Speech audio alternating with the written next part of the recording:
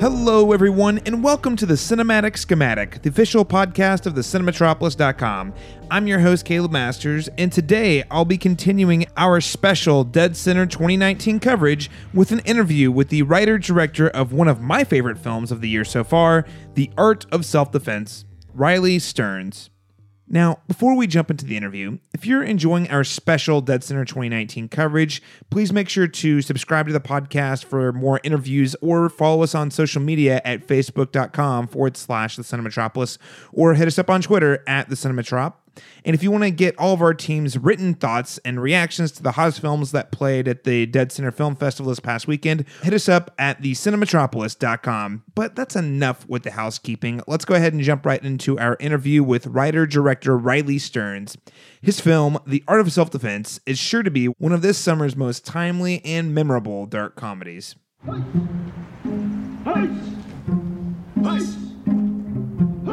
I want to sign up for classes. It's excellent news. I'm going to go ahead and enter you into the system. Name, Casey... Davies? It's a very feminine sounding name. Why karate? I'm afraid. I'm afraid of the dark. I'm afraid of other men. They intimidate me.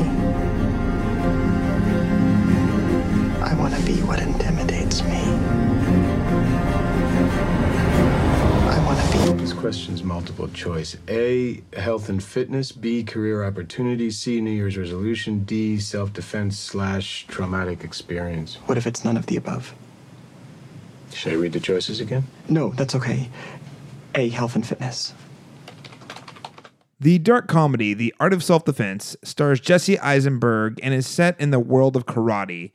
Eisenberg plays a man who is attacked at random on the street and enlists in a local dojo, led by a charismatic and mysterious sensei played by Alessandro Nivola, in an effort to learn how to defend himself. So we are joined today by the writer and director of The Art of Self-Defense, Riley Stearns. Riley, welcome to Cinematic Schematic. Hey, thanks for having me, man. You were in Oklahoma City for a couple days for deadCenter. How was your trip? It was so fun, so fast.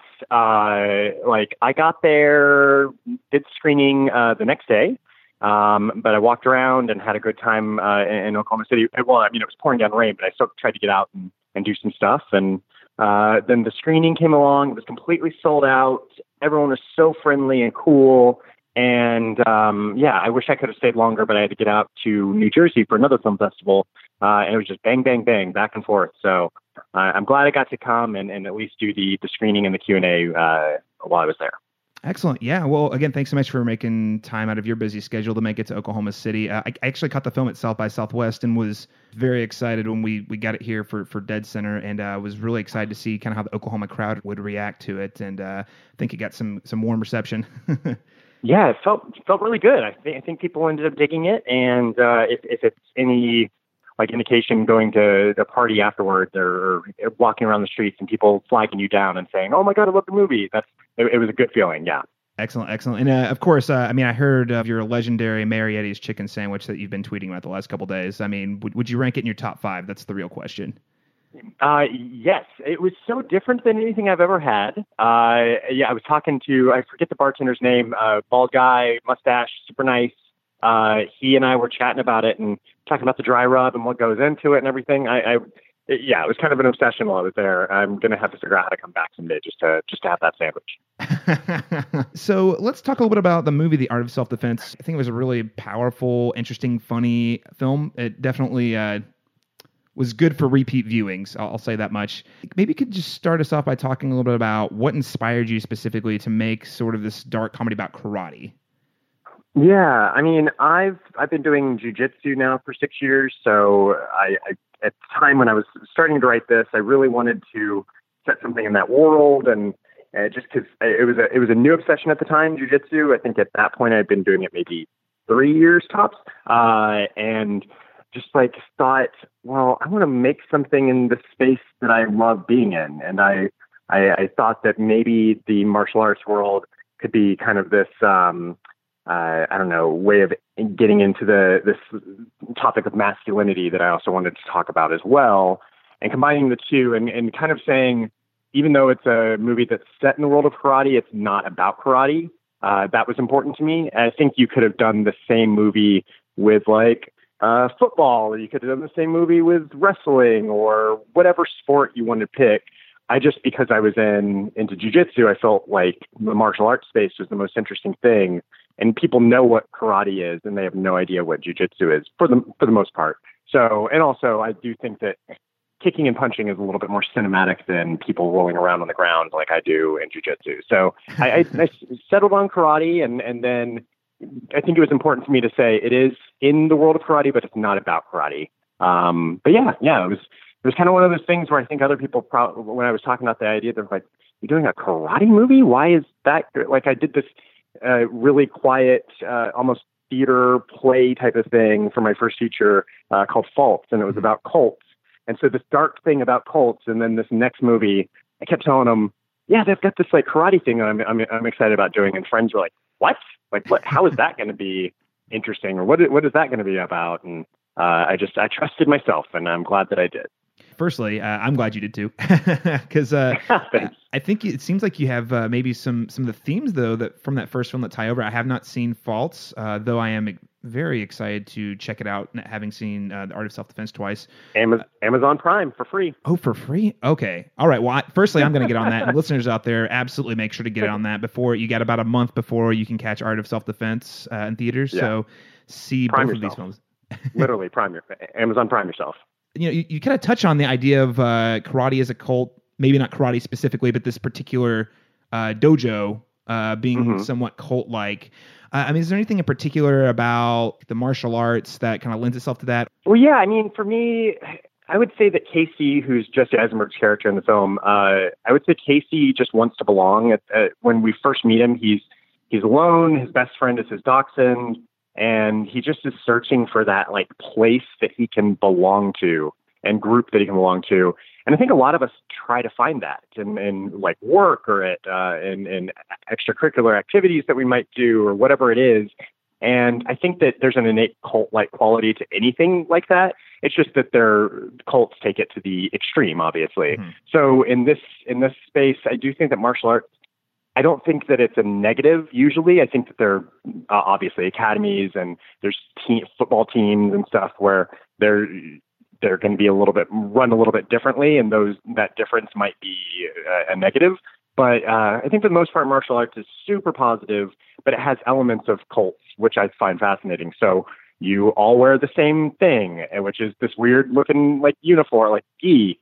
Or kimono, and then you also you are paying to be there, and you're also like under the instruction of one person who knows the most, and he's the one or she's the one who's kind of giving you that information, but not giving it to you all at once. You got to come back, and then there's levels in the sense that you get your rank and you get your belt, and you're like always trying to achieve that next belt.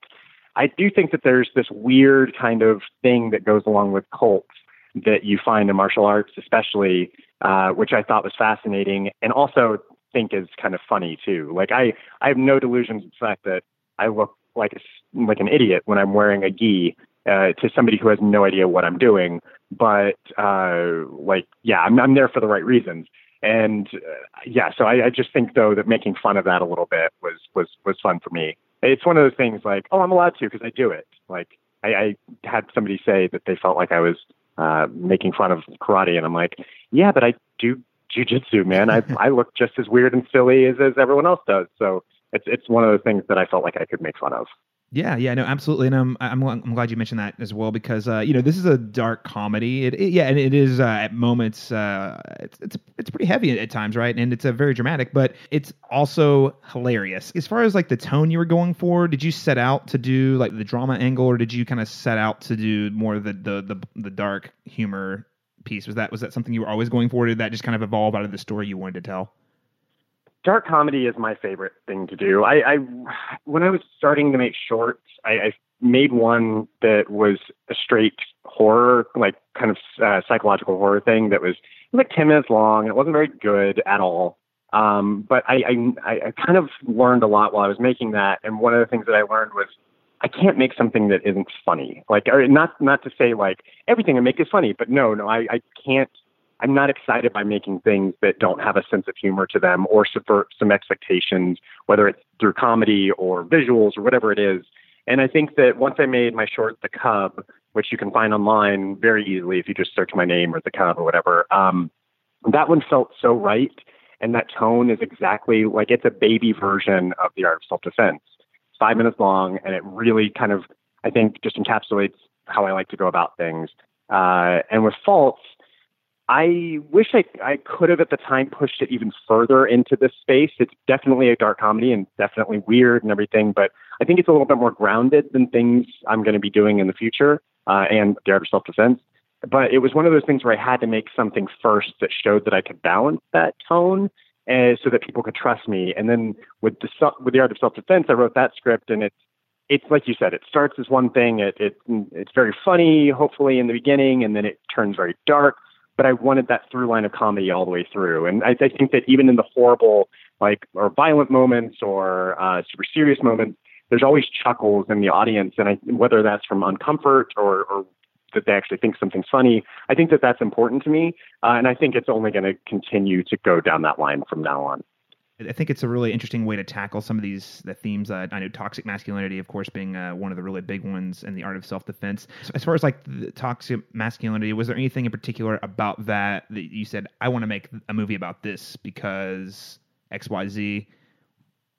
Yeah, I think I was just feeling those feelings, and I think every guy feels those feelings, but to a certain extent. And the only thing is that guys don't talk about those feelings. So I was feeling like, who am I as a man? Like society says a man is A, B, and C. I don't feel that stuff, but I also do. Don't consider myself like, I don't know. Like I just didn't feel like I fit into this mold of what society was telling me. And I kind of was grappling with that. And then also was at the same time doing jiu-jitsu, and I felt like blending those two together was the way to kind of go about things. But yeah, it's one of those things where in retrospect, it's like, yeah, well, it makes perfect sense to put those things together. But when I was making it, it felt really weird, and I was unsure if this was the right way to do it. But I trusted that if you can have a comedic take on something, you can kind of talk about messages or opinions or feelings that maybe you wouldn't have been able to get away with in a dramatic sense because people have been like, that's too on the nose or it's too silly. Whereas instead with, I think, this comedy, I was able to really lean into it and almost like through repetition and being super on the nose, it actually like makes some of those messages okay. And I never wanted the film to feel preachy or anything like that. And I don't think it does. But it's definitely very clear about its opinions on these things. And there was a quote around the time that I was writing the script, and I was actually putting together I think it was finished with the script, and I was putting together the packet that kind of I was going to send out to my agents, and they were going to send to producers, like director's statement with some images and stuff. And I found this quote from Tom Hardy that year where he had talked about how he was afraid of other men and he was afraid to go to the gym and work out because he just didn't feel like he really fit in or belonged, but that he became an actor because he felt like he could that he could become those people. He could kind of like pretend to be a masculine person. And even just hearing a guy like him, who I never would have thought felt that way, to hear that he feels those feelings, I was like, okay, we're onto something. I know that other guys feel this, and so I just really like leaned into it and hoped that those feelings would feel universal. Yeah, absolutely. I think that's certainly a topic that's more relevant today than ever before, at least in recent years. I think it seems pretty relevant. Now, I do want to change gears a little bit here and talk a little bit about your casting. And now you've assembled a really top-notch cast. Of course, you have Jesse Eisenberg in the lead. You have Imogen Poots, Alessandro Nivola. I mean, just a really great trio of folks in this movie. Writing the script, were there any particular people you had in mind, or were these people you were kind of eyeing pretty early on in your casting process? I mean, with Jesse, so first of all, I actually try, especially right now, or with the first two films, I tried very much not to write for a specific person. The exception was on Faults. My ex is Mary Winstead, and so I was like, I know that I'm writing for her. And so like I was able to kind of envision that, and I knew she was going to do it, and that's great. And so you can play to somebody's strengths or weaknesses or whatever, although she doesn't really have any weaknesses as an actor. So it's just playing to her strengths. With the lead role in that one, it was very much like, I'm going to write this character and I'm not going to give it a face or anything, because I think you kind of close yourself off later on in casting when this one person that you've had in your mind this whole time, like, either doesn't ever even read your script, their agents don't pass it along to you or to them, or they read it and it's not for them. And I don't want to ever get that place where I'm closed off in my thoughts of who somebody can be. And so that was the same thing for The Art of Self-Defense. I wrote Casey as this almost like faceless man in my head as I was going through the script. But once we went through the casting process, or we're going through it, I was kind of really stuck on the idea of him being in his 40s, and that I felt like it would be a little sadder that that guy in his 40s doesn't know who he is as a man. And then when he starts karate, it'd be even sillier if he's in his 40s wearing a karate gi and alongside like teenagers and stuff. So once I kind of was going through the casting process for Casey, I realized very quickly that guys that age, at least at that point in time, that exact point in time that I was starting to pass off the script, just didn't get the script, or even worse, there was one guy in particular who like actually said to me in an email, I love the script, but I can't play a weak character right now. And I just like that reinforced my idea that, okay, I'm making the right movie. This is something that's scaring some guys. And we kind of went back to the drawing board at a certain point, and I thought, okay, let's go after younger crew of people that maybe will understand it in a different way. And the first person, when we kind of went back to the drawing board, that we talked about was Jesse Eisenberg. My agents are like, I'm at the same agency. They sent it to him and he just got it, and it made sense. Our first conversation was like I want to say like a week later. He and I met up at a coffee shop here in LA. We talked and we just hit it off, and I knew that he was the character. And that's a really great feeling. Like I go all this time without having a face to this name, and now all of a sudden that's your character, that's your lead actor. And then as soon as he was on, I talked to Imogen Poots, who he had worked with before, but also she's at the same agency as me, and she knew that she was the right person, and so she was super easy to cast. I was such a huge fan of her, especially in Green Room. And then Alessandro, the sensei character, was the trickiest one to do because we were up to the wire, or down to the wire. And I was in Kentucky prepping the film. 3 days out, we cast Alessandro. Wow. And again, it was one of those things where I think guys were afraid of that role, and rightly so, particularly the time frame that we had in their prep for the role. But I almost knew that Alessandro was the perfect guy for the role when he wasn't afraid of that, or at least he didn't tell me those fears. After the fact, I found out he was scared, like super scared, but because it was just 3 days. You've got karate, you've got to learn, you've got choreography, you've got these crazy monologues, and also it's a style that I'm very particular about, my acting style that I'm looking for. So, yeah, to his credit, he just came in and blew us away, and those three together, I mean, it was a dream come true. So I think we're about to wind down our interview here. And again, thank you so much for your time. When can our listeners expect to see the movie? Cool. Yeah. I mean, we're very fortunate that, our response at South by was amazing. And we've been playing festivals since then that it just kind of keeps getting more and more exciting to release it to a wider audience. But Bleecker Street, my distributor, has been on board since the very beginning. And they see the response, and they are really excited about releasing it to as many people as possible, even though we're an independent film. And so July 12th will be in LA, New York, San Francisco, and Austin. And then the following week, we're going to expand. And I mean, it's still, like I said, an independent film, but we're going to make sure that people can see this. Like I'm being sent photos from friends, and they're walking through their like hometown mall, and they're at the AMC, and there's a poster up saying coming soon. And this will be the first time that I've experienced that. Vault's played 11 theaters nationwide, and every single one of those theaters, except for one, only played it for 1 week, and then it was out of theaters. And I mean, that I'll take it, but with Self-Defense, it looks like we're going to get a proper release. And I mean, word of mouth is going to be super important and everything, but July 12th, I'm just so excited. It's almost exactly a month away now. And I feel like it's going to go by very quickly, and then all of a sudden it's going to be here. And I'm going to be like, it's out. Okay, you can see it. And I can't wait. Oh, well, yeah, absolutely. And again, congratulations on getting the film distributed. It sounds like a pretty wide release. A movie like this, for me, and I think a lot of our listeners out there, this is a good palate cleanser in between all the big blockbusters to get something a little more challenging, a little more interesting, a little smaller. So I think this is the perfect film to catch in between your blockbusters this summer. And yeah, and just also as an aside, I'll say, too, our opening weekend is going to be really great for independent films. So you guys can go and see not only my movie, but The Farewell that A24 is releasing, which I hear is incredible, and I can't wait to see it. And then there's Lynn Shelton's The Sword of Trust as well that opening weekend. There are going to be so many good opportunities to see independent film this summer amongst all the blockbusters. So definitely make sure that you try to see one of those. It's like you go to a film festival to see a documentary because those documentaries aren't going to necessarily get theatrical distribution. During the summertime, try to see an indie. Like, change it up. Yeah, 100%. Especially like go catch the indies all summer long, and support independent film. We're really passionate about here at the Cinemetropolis. Riley, before we close out the interview, is there anything else you would like to add about the art of self-defense for our listeners today? Not necessarily. I'm really anxious to see what the audiences think of it.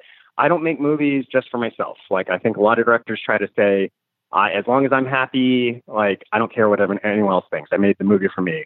I made the movie for myself, but I also hope that people like it too. And I hope that people get a chance to see it. We do this because it's a communal thing. I want people to be able to go to the theater, see a movie with friends, have fun, talk about it afterwards. And I'm just really looking forward to seeing that happen with this film, hopefully. So everybody, make sure to keep your eyes peeled for The Art of Self-Defense. This has been Riley Stearns, the writer-director of the film. Thank you so much for joining the Cinematic Schematic today. Thank you very much for having me. And to you listeners out there who enjoyed our talk, make sure to stay subscribed to the Cinematic Schematic podcast for more interviews and film analysis-driven insights. Or you can also hit us up on social media, on Facebook at facebook.com/Cinematropolis, or on Twitter at the Cinematrop. And lastly, you can read all of our essays covering deadCenter and the most interesting films of this summer by heading to our website, thecinematropolis.com. Thanks so much for tuning in to this special Cinematropolis interview.